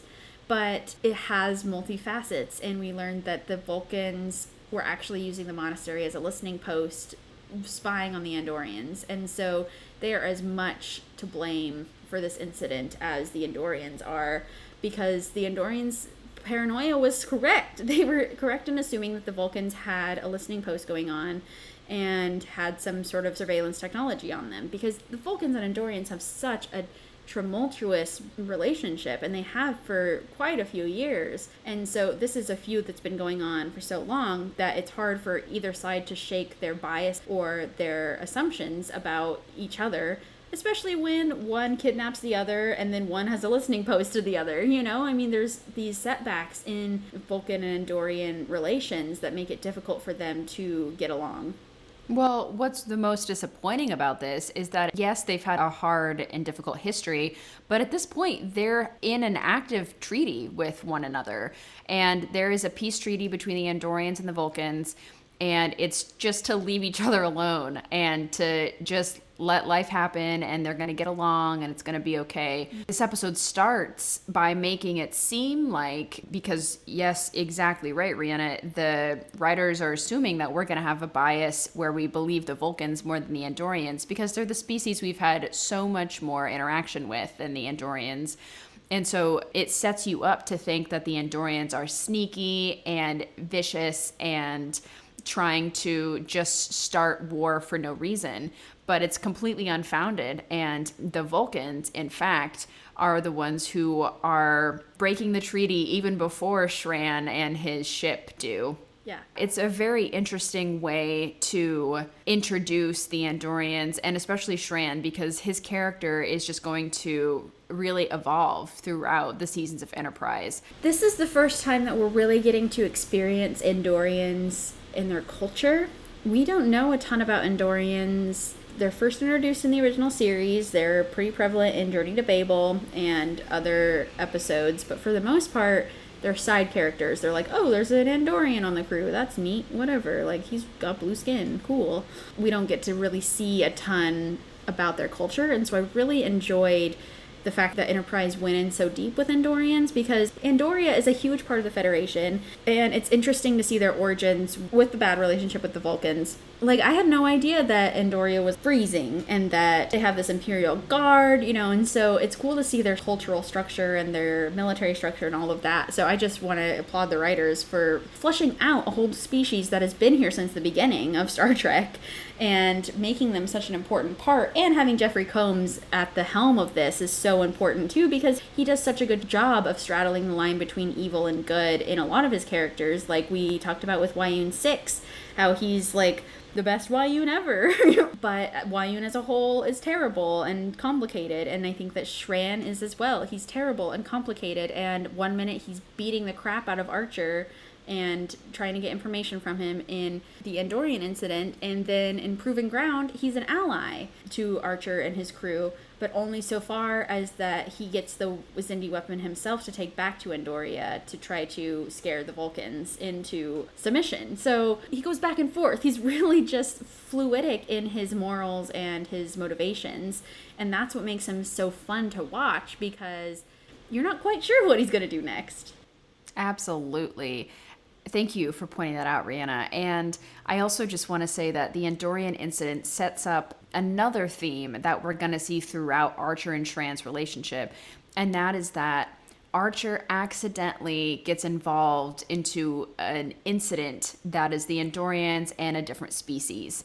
And it's just because the Enterprise is the only Starfleet vessel that's flying around out here. And so they're the only advocate for humans. And so if someone's in trouble, no matter whose distress signal it is, Archer's going to go after it. Absolutely. And in this case, in the Andorian incident, there wasn't even a distress signal. They just wanted to visit this Vulcan shrine. And it turned out that the Andorians were there trying to search for the listening post. It's a weird coincidence that ended up happening. But what's really fair of Archer is at the end of the episode when they see that the Vulcans are totally betraying the treaty, because T'Pol scans it and confirms that yes, indeed, this is a secret facility. And Archer says, give Shran the data, because he did all the hard work of trying to find out. They pieced together that there was no way that the Vulcans weren't breaking the treaty. And so Shran gets this one, and the Vulcans need to suffer the consequences of their actions. And I thought that was a really smart move on Archer, because he is extending an olive branch to Shran and the Andorians as a whole, saying, you know, we're trying to be impartial here, and this is the right thing to do. Shran says we're in your debt at the end of the episode. Absolutely. And he doesn't just say that to Archer, he says that to T'Pol as well, and I think that's huge. Because something that I appreciate about Shran and his character is that he's not, like, overtly xenophobic against the Vulcans.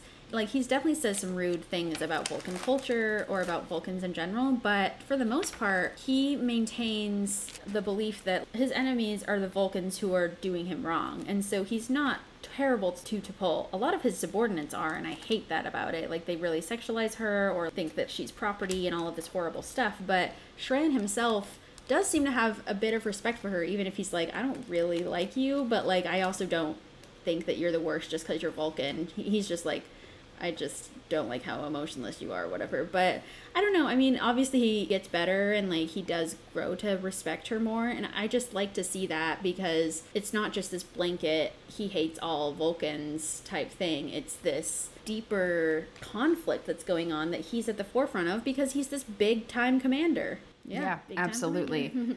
Big time commander.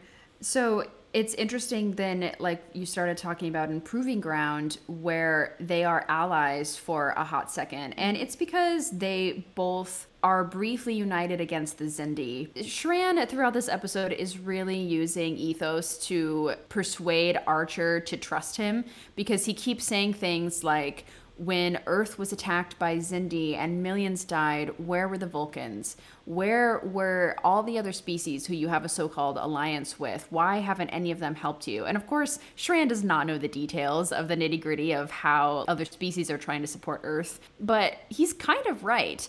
There has not been a massive group effort from the Vulcans where they're now sending like thousands of shuttles to help repair Earth's damage. Like, no, nothing like that. And so Shran says, let us help you in the fight against the Xindi. Let's try to work together to get the telemetry on this weapon, and let's try to stop them once and for all. And Archer, bless his little heart, he, I think, really likes Shran, and he really likes the friendship that they develop. And this is the first episode where Shran actually brings him a bottle of Andorian ale. And they've drunk together in previous episodes between these, but now Archer has like a case of this ale, which is really nice. So they're drinking buddies, and they get to a point where they get to discuss their deeper feelings about life together. So their relationship is really developing in this, but you shouldn't be surprised when Shran gets the telemetry of the sphere and he has to send it up the Imperial Guard to people higher up than him, because that's his job. And what I saw that was so promising is that Shran knows we could easily have an ally and a friendship with the humans, but the higher up Andorians are not interested in that. That's not on their agenda right now. And so they're like, no, screw the humans. Don't let your feelings of the Pinkskins get in the way of your duty. Yeah. And so I think that kind of shocked Shran back into reality a little bit, but it is really interesting to see that he is becoming so chummy with Archer in this episode. Absolutely. And not just with Archer, but with Trip. He has a moment where he opens up about his brother who died in the Imperial Guard. Because Trip is talking about his sister who died at the attack. And so I think that it's beautiful that he's able to start making connections with his crew. And even Malcolm Reed is making connections with Shran's paramour. They're not together yet. Oh, okay. But she's the second in command, I think, of the Kamari, which is Shran's ship. Cool, okay. Yeah, and her name's Jamel. And yeah, right now they're not together, but they will be. And so Jamel has some cool discussions with Malcolm about family. I mean, she does still sabotage the ship while she's over there, but again, it's about higher up orders and about Shran's orders and all of that. And so I think you're so right. This is really showing Shran's sympathetic towards the Enterprise and especially towards Archer. The next time we meet him is in Babel 1 and United, a two-parter, which I love that they mentioned Babel and that we get a Journey to Babel-esque episode with a great twist, and that we get to see the interactions between the Tellarites and the Andorians and how fiercely opposing they are and how they're trying to create these treaties, but Shran's ship is attacked and it's destroyed. Yeah, so we thought that the Vulcans and Andorians had beef, but that is nothing compared to the beef between the Tellarites and the Andorians. And it seems like this is also a situation where it's been kind of building up for years, this hatred between the two species. And we learn, that's how the episode starts, is Shran is barely alive and his ship is destroyed. He makes a call for his remaining crew to go to escape pods. It's an extremely dire situation. Enterprise ends up picking them up while they're taking the Tellarites to the conference at Babel. And we learn from Shran that over the years, so many Andorian ships have been disappearing on different missions. And they assume it's the Tellarites because all of the data leads up to it being the Tellarites, because suddenly the Tellarites have these better ships. And where could they have gotten those from? The Tellarites just hate the Andorians because they keep accusing them of taking the ships, and there's just a long history of infighting. This potential peace that's going to be happening at Babel is a really big deal, but it's totally messed up because Shran's ship was carrying the Andorian ambassador. So when the Tellarite ship attacked them and he killed the ambassador. So now the conference is ruined before it's even begun. This, honestly, it made me want to watch Journey to Babel immediately after this to just feel more rich in all of this, because I loved their commitment to making the Tellarites' faces look pretty similar to how it looks in the original series. Mm-hmm. And the original series had such a low budget and no money to make not hilarious costumes. Like, they literally look like pig faces. Mm-hmm. And Shran calls them that, like, oh, you dirty pigs, like throughout. I thought this was an episode where they really went in depth about the politics in this region of space. And I liked seeing that Archer had to do some training in order to start interacting with the Tellarites, because we see this so much with Picard, and this is just like a captain's duty, where when you're going to be a diplomat or you're going to be ferrying ambassadors around the place, you have to treat them with respect, and that means learning some rules and customs that are very foreign to you. So Archer has to be super rude and blunt to the Tellarites because that's how they interact with everybody. And I really enjoyed seeing Archer so angry this whole episode because he's trying to just interact with the Tellarites. I thought it was really funny. Yeah, he's like, wow, you got uglier. Yeah, turns out, though, the Tellarites are not responsible for this. The Romulans are. Wow, what a twist. I was like, what? But if you think about it, like, what species would want to disrupt the whole balance of power in the quadrant? Who could that be? Yeah, I mean, literally, the Romulans are always here to wreck things. They're really good at subterfuge. They're good at pinning blame on others. They're sneaky AF. There's a lot going on with the Romulans. I don't really super want to get into this Romulan plot because it's this whole other big thing, but essentially the Romulans are here to create chaos in the region to ensure that the conference doesn't happen by destroying Shran's ship. So it's wild because the ship that the Romulans have, the bridge is controlled technologically, like from their high command. They don't even From have to, Romulus, yeah. it's like a VR machine, essentially. Like, they don't even have to get in the ship. They just have this one poor Andorian guy who's, like, in this headset being controlled. It was an Andorian? Yeah, it turns out. Dun, dun, dun. Oh, man. The guy under all the wires? Yeah. Oh. This is a crazy plot twist, you know, that the Romulans are behind it and everything. But essentially, a lot of things happened to Shran, and I honestly feel so horrible for him because he had 82 crew members and only like 11 or 12 survived. No, 19. Oh, yeah. 19 survived. And his now wife, Jamel, she dies because a Tellarite weapon was set to kill and it like grazed her, and so she couldn't recover from her injuries. And so Shran, as per the custom of Andoria, he challenges the Tellarite leader to a battle to the death. What the most classic Star Trek trope, and I mean it's a trope for many, many shows and many movies.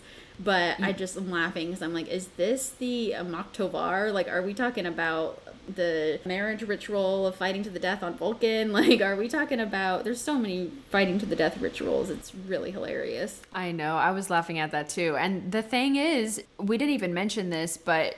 I'm sorry. I said Mok Tovar. It's the Konat Khalifi. That's my bad.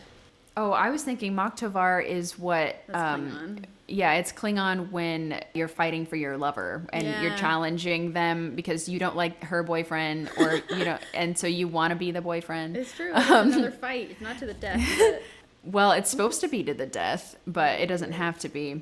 The escalation between the Andorians and Tellarites gets so violent that Shran sneaks into the Tellarites' quarters because he says, I'm going to do such a good interrogation of the Tellarites that they're going to reveal to me that they were the ones who attacked my ship, and they're going to reveal why they did it. Because he doesn't trust Archer to be a good interviewer, I guess. And so he does this with Jamel. It turns into violence, but Andorians have something in their physiology where they do not interact well at all with the chemicals that are in that type of phaser burn, and so she ends up dying. And Phlox does everything he can, but it's hard when he doesn't know Andorian physiology as well, and so they're trying to get them to Andoria to save, because there's so many injured Andorian on the ship, but they don't make it there in time, and so Shran is even more angry and furious at the Tellarites. Like, he's out for blood and vengeance now. I just have to stop and say that Jeffrey Combs is just fantastic. I was almost crying with him, watching him mourn the death of his wife, because we get to see him do this full range of emotions. Oh my God. It's so realistic. And that's how I would feel too if I was in this situation. Absolutely. And so no wonder he challenges the Tellarite to a battle to death. But the thing is, it doesn't end up working out because the Tellarite uses Archer as a substitute. And it turns out Archer can kick some ass. Well, and Archer also offers to be a substitute. And actually, it's a very smart political move because Archer knows that if he dies, the Federation will not pull out of the treaty with Andorians and the sort of semi-stable relationship that Starfleet has with the Tellarites and the Andorians. And so it's such a delicate situation that either of them would definitely pull back the Tellarites or the Andorians if the Tellarite ambassador fought. And so this is essential that Archer steps up and does this quote-unquote fight to the death, where he really only cuts off Shran's antenna. Yeah, he just humiliates him, which is the perfect way to end that battle. It's very Worf fighting a Klingon and not taking his life type of thing. And it's like, but kill me. And he's like, I will not.